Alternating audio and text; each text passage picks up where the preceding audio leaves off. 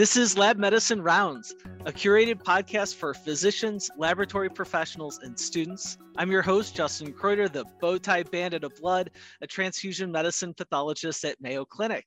Today, we're rounding with Dr. Kamran Mirza, Associate Professor of Pathology, Medical Education, and Applied Sciences, and Vice Chair of Education for the Department of Pathology and Laboratory Medicine at Loyola University Chicago Stritch School of Medicine. We're really excited to have him on the podcast today to talk about interprofessional education. So thank you for joining us today, Dr. Mirza.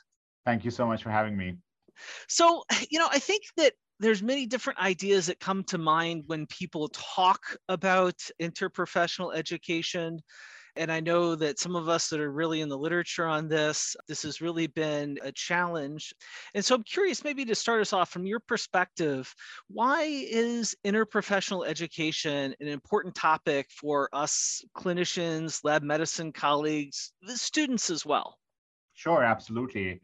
I think my own introduction to interprofessional education was when I, as a pathologist, started working on developing a master's degree in medical laboratory science. And in our day-to-day practice, as you know, we work with medical laboratory scientists all the time, and I value what they do. But it wasn't until I started creating educational programs that actually dealt with what they were doing on a day-to-day basis that I really started understanding the value of what they represent.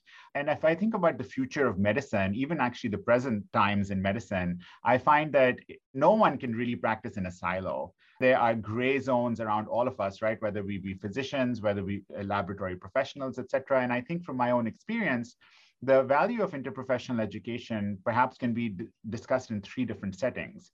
One would be patient care, which is obviously first and foremost. And I would say that for good patient care, we need to be able to really understand what the roles of the different professionals within medicine or within healthcare are achieving. So I think that we think about it from a patient-centered lens, we'll realize that understanding the value or the education or collaborative education with our colleagues around us is probably better for healthcare overall. The other is for education itself. I think that, our residents in pathology, for example, or my graduate students in medical laboratory science or my medical students, they will perhaps understand their job, the knowledge that they need to know, and the functioning of diagnostics better when they are involved in interprofessional sorts of activities, whether they be simulation-based or just didactic. And finally, I think that it's really great for advocacy. I think that it's very important to have people on your side who understand what you do. And if all of our healthcare workers are trained in interprofessional education in a way that they understand what their counterpart is doing, I think that's really great for advocacy on like a broader federal level, right? Where everyone can support the other profession within healthcare, within the discipline of medicine. I think that it's basically a win-win as far as I'm concerned. I think we're all agreeing about we can't practice in a silo. It really is. And that's one of the things I love about medicine is that we're in a team sport environment. Absolutely. I think about sometimes there's some very transparent areas where I think about interprofessional practice. You started us off, when we have interdisciplinary rounds that may occur. Right. There's also challenges that come with that, right? As you highlighted different professions, we have different roles. And so there's also just a different schedule altogether. Right. What do you think are a few of those key lessons that you've learned about, how to really do this interprofessional education? I think that what I've learned, I guess in a nutshell, is that you need a champion for it. It needs to be pushed from the highest levels of kind of administration, in order for it to be valued, I think. That's one lesson. The other lesson that I've learned is that there are more opportunities for it that exist than we typically think about. I think it just takes a little bit of out of the box thinking. If we look at basically the structure around us, as you know, right now in the throes of increase in numbers of cases we're getting with COVID-19, we know that the lab staff is strapped. Like we know we have openings everywhere. It's really a difficult situation. So in this particular situation, carrying the banner of interprofessional education and having activities may not be the appropriate time for it. But I think that if planned correctly, there are overlaps. And I love how you discussed it as an integrated, like, a lab rounds, right? Like where people have pharmacists and they have nurse practitioners and they have many different disciplines kind of or professions within healthcare coming in to round on patients directly. Why can't we do that when it comes to pathology and lab medicine? And perhaps the way we see patients looks different. We don't see them in person, at least most of us, right? Unless you're doing blood bank or cyto. We see them at the microscope or we see them as fluid. And I think that surrounding that structure, there are mechanisms in which I think we can do an interprofessional type of teaching activity. In my experience, it's been mostly didactic or simulation based. And so I am dealing with a lot of trainees in my roles in education. And so the work is easier to put together, right? Because it's already like, it's basically putting it into their didactic schedule.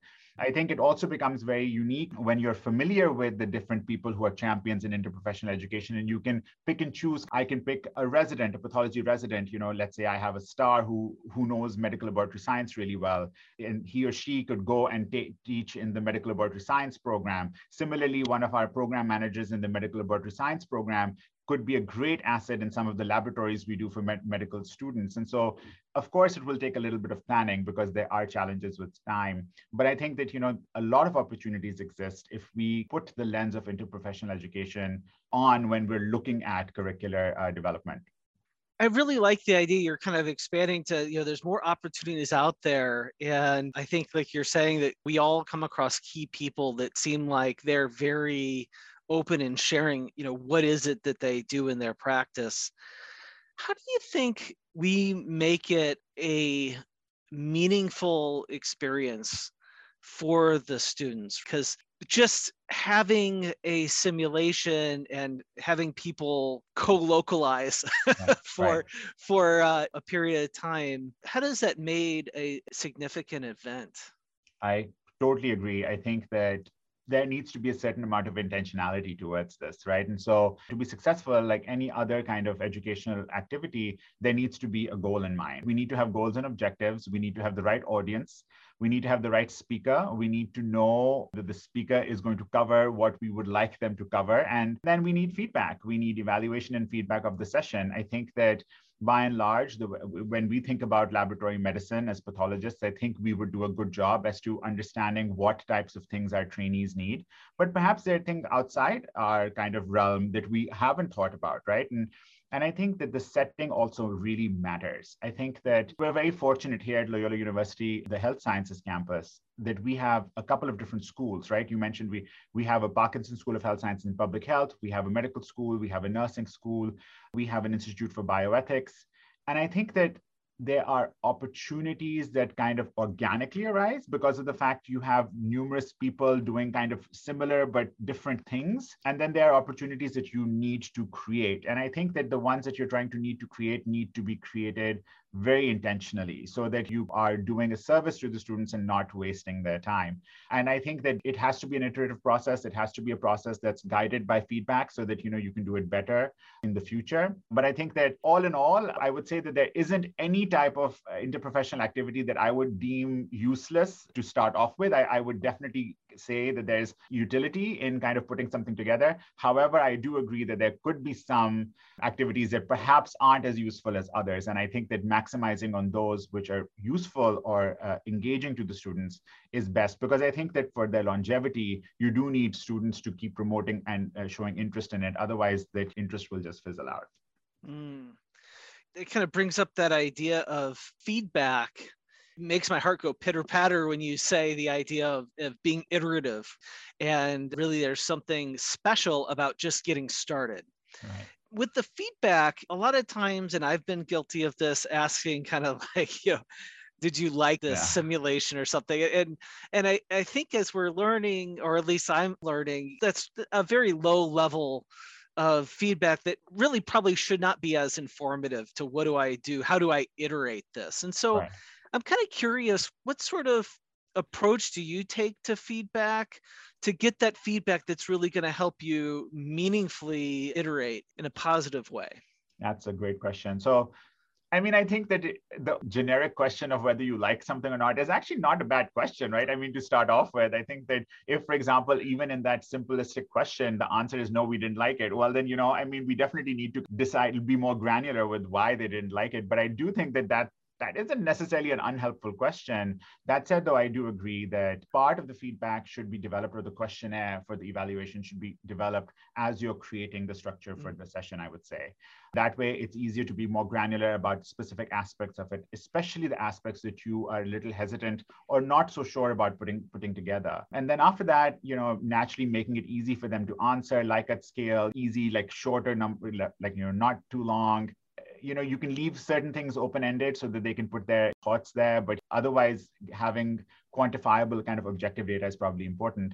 One thing that has helped me a lot is in-person feedback from a group of individuals who've participated in the course or the sessions, for example. And I think that there's a lot of value in this sitting together, asking them before they come to the session. And we do this for medical school, we do this for graduate school. We, kind of do it in our house staff meetings as well. This idea that collate the feedback that you have as a group and anonymously put it together on a piece of paper, and then we can go over it, right? What worked, what didn't work, what you would improve and why, right? And what I've realized is that over time, students, as they change years, they will come up with similar examples or similar questions that we've thought about in the past, implemented them, and they haven't worked. So we can kind of tell them that, we tried this 2 years ago and it didn't work for this, whatever reason. And then sometimes it's amazing. Students have a brilliant way of viewing things. And sometimes these fantastic ideas come about, which you haven't even considered before. So I think that in general, it does take a lot of love and effort to putting it together, but, over time, it can become a great product.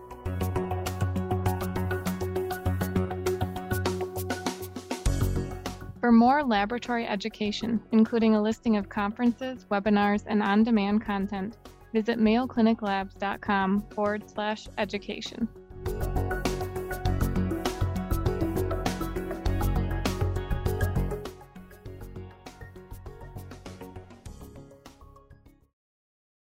So I'm going to enter the confessional with you for a second, Dr. Mirza, and say, I am better about things that are happening quickly. For example, in transfusion medicine here, I get new anesthesia trainees every 2 weeks. And so there's some things that are happening very frequently, and I'm really quite good at being iterative and making changes.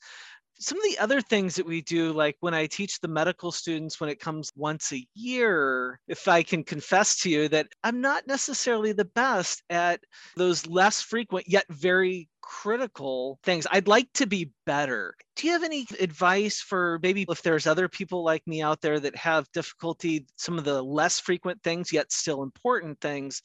How can we still keep forward movement on those?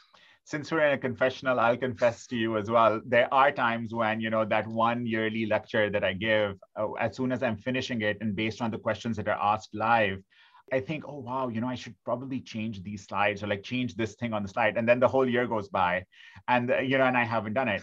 So that's a problem. I think that as educators, we need to continuously be on our toes. There are some natural tendencies for us not to do that until we're forced to. That said, though, I will tell you, Dr. Kruter, there is someone in that course who is keeping an eye on that evaluation. So what you're talking about is self-improvement. And that's a very lofty, elevated goal, which I applaud you for, right? But I can assure you that if there was something administrative or like an issue in the lecture that you gave, you would be told by some other authority, right, that you need to make some changes. So I think there are two levels of kind of feedback or change that we need to kind of consider. One is, are you effective? And that is happening because if you're not effective in any LCME or any kind of accredited program, there is a mechanism in place to let you know as a teacher that you're not being effective. What you're talking about is elevating the game. And elevating the game is something that naturally is a beautiful thing that we need to kind of keep aspiring towards. And that's more of a self-driven thing. So I think that, as long as we can kind of keep a balance, trying to elevate for things that, are less frequent, I think you're okay, basically. I appreciate your framework and also assuaging some of my guilt there. I imagine that some of our listeners may very well know you from social media and your social media expertise. I'm always curious about these kind of junctions that we have in our practices. Do you have any kind of broad thoughts about how social media may or may not have a role in this kind of interprofessional education? Okay, let me roll up my sleeves here. I'm just looking right. Yeah, so absolutely. I remember I talked about in the setting is important. And the reason why I think I value the setting is because we recently developed a School of Health Sciences and Public Health, and we didn't have that till a couple of years ago when I started here at Loyola. What I've realized by its presence is that it's really great to have things happen on campus. But what COVID-19 has taught us, if there is a silver lining to that gray cloud, it is that you don't necessarily need everything to happen in one campus for it to be successful. And social media is that missing piece, really. I'm going to speak like a social media nut. I'm sure people will be laughing about it because they know how nuts I can be, but it's all backed up by successes. The fact that what if you don't have a pharmacy program where you're teaching, right? And you would like a pharmacist's input? Or what if you don't have a nursing program at the same place, or a medical laboratory science program, or a pathology training program? Or what if you're AP only? You can put that energy towards social media and find the missing piece, the missing element that you need for that IPE, for that interprofessional education through social media. Many of the talks, let's say, I've given in the last couple of years have been supplemented by people that I've found on social media, who are experts in the things that I don't know anything about. And we have been able to speak at national gathering, international kind of conferences. And, we've invited them over locally into our own kind of residency program. And now with Zoom, look at our conversation, right? I mean, I'm not even sitting with you in your office. I'm hundreds of miles away. And I think that what we've realized is that the future of education really is hybrid in that sense, right? Our conferences are hybrid, our didactics are hybrid. And so I think that if you think about interprofessional education, I think the rules are the same. You can really go and find whatever you're looking for, and you are not restricted anymore by the kind of boundaries of your own institution. And I think that that's very important for interprofessional education when it comes to trying to find people who are like-minded champions who will put together something good. If you don't have one on campus, it's a win-win. So social media has a lot of issues. I'm not saying that it's all perfect, but I think that when it comes to education, specifically interprofessional education, I think it's a win-win. That's wonderful. I love the idea of this combination of the rules are the same, but you're in this new environment. That's something that I think as humans, that something new, but in a new context, it's so exciting and interesting to dive into. I hope that some of our listeners kind of start thinking along those lines. We've dabbled in a couple of things and talked about a lot of great topics that hopefully some people are thinking about: identifying champions, thinking about opportunities, looking at the setting and being very deliberate that thinking about how are we really going to capture that feedback. If we just take it to maybe that practical, what would be a good call to action, next first step for our listeners that maybe aren't as developed yet in this area, but are stimulated by this conversation? What do you think would be a good step one or two for them to look at in the next couple of weeks? Sure, absolutely. All right. So I think that everybody has to kind of figure out where they're at, what types of training programs that they are dealing with, and then start there. So I'll speak as a pathologist, naturally with a residency training program here. I think that if I didn't have a medical laboratory science program, which I do, if I didn't have one, I would say that you need to find synergies. I think you need to find synergies. And I'm going to keep giving you the example of a pathology training program. I think that there are synergies in, let's say, where a histotechnology program talks to bachelor students in histotech about how histotechnology happens and what a histotech's role is when our PGY1 residents come in and they start learning the art of frozen sections, doing that histotech part. Find synergy there. Do a session where you can kind of have both types of students, trainees in one room. Similarly, for clinical pathology, I think that the field is wide open, where you can have your graduate students in medical laboratory science, or and I've talked sometimes across over Zoom to institutions that aren't Loyola at all, like they're far away, and I've given sessions on flow cytometry, for example. These are equally relevant to flow techs, to medical laboratory scientists, as they are to our medical students and also pathology residents. So I think that, if you kind of break up what your trainees need to learn, you kind of put them in the context of how they will implement that in real life. Who are the individuals or the types of groups or professions that are going to be touching our trainees' lives in their professional careers? And I think that getting those individuals together early on, it doesn't have to be like every single session is interprofessional, right? It can just be like, let's say, one session a year or two sessions a year, depending on where you are. But I would say that as call to action, try and recognize what types of interprofessional activities would be beneficial for your students, what they are currently doing, and maybe develop a plan to create one more session, let's say in calendar year 2022, right? One more session and build towards it. And if you need any assistance in championing this, you can find me on social media and I'm happy to assist.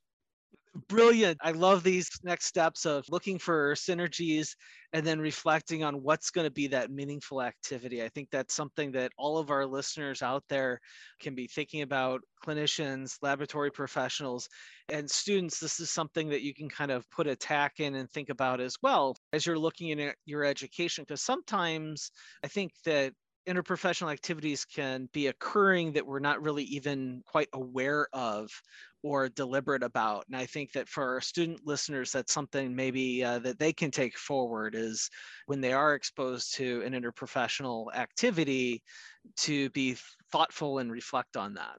Absolutely. We've been rounding with Dr. Mirza on interprofessional education. Thank you so much again for being here. It was my pleasure. Thank you.